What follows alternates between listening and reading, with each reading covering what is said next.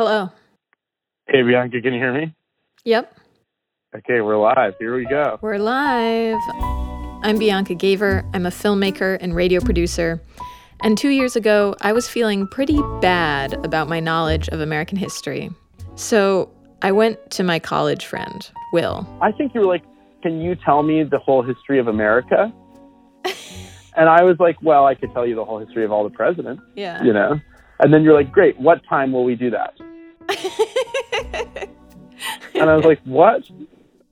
And then probably there was a secret part in my heart that was like, oh my God, she wants me to tell her all about the president. Like, I didn't even realize how badly I wanted to just talk about the presidents nonstop. I mean, all I did was hold out a microphone, ask you about the presidents, and then you became possessed. Yeah, that's right.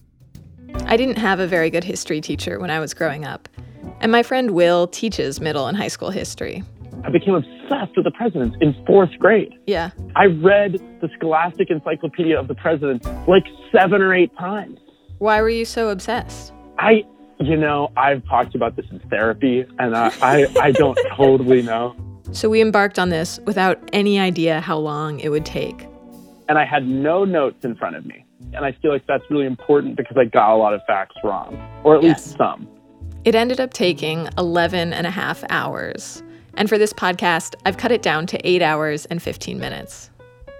Of course, this is not the whole story. There are a lot of ways to talk about American history. The presidents are just a convenient framework because you have a character, one character, who enters the picture every 4 or 8 years, and that makes the chaos of history a bit more manageable. It's about recognizing that the office has a story of its own.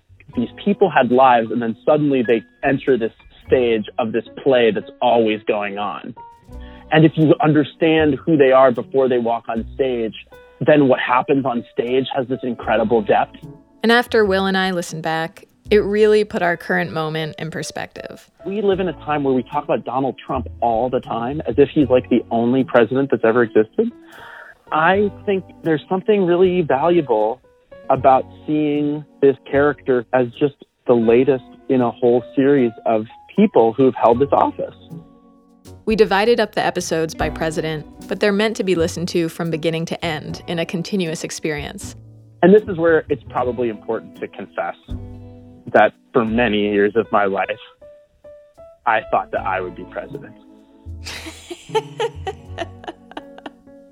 Truly. Oh my God. And maybe there's a way for this to be the ending somehow. I don't know. What I love more than being president is talking about the president. Okay. I think we can cue the transitional music and travel back in time to 2017. It was a different time. 2017, you know? Remember? And we'll start with George Washington. Here we go. This is All the Presidents, Man.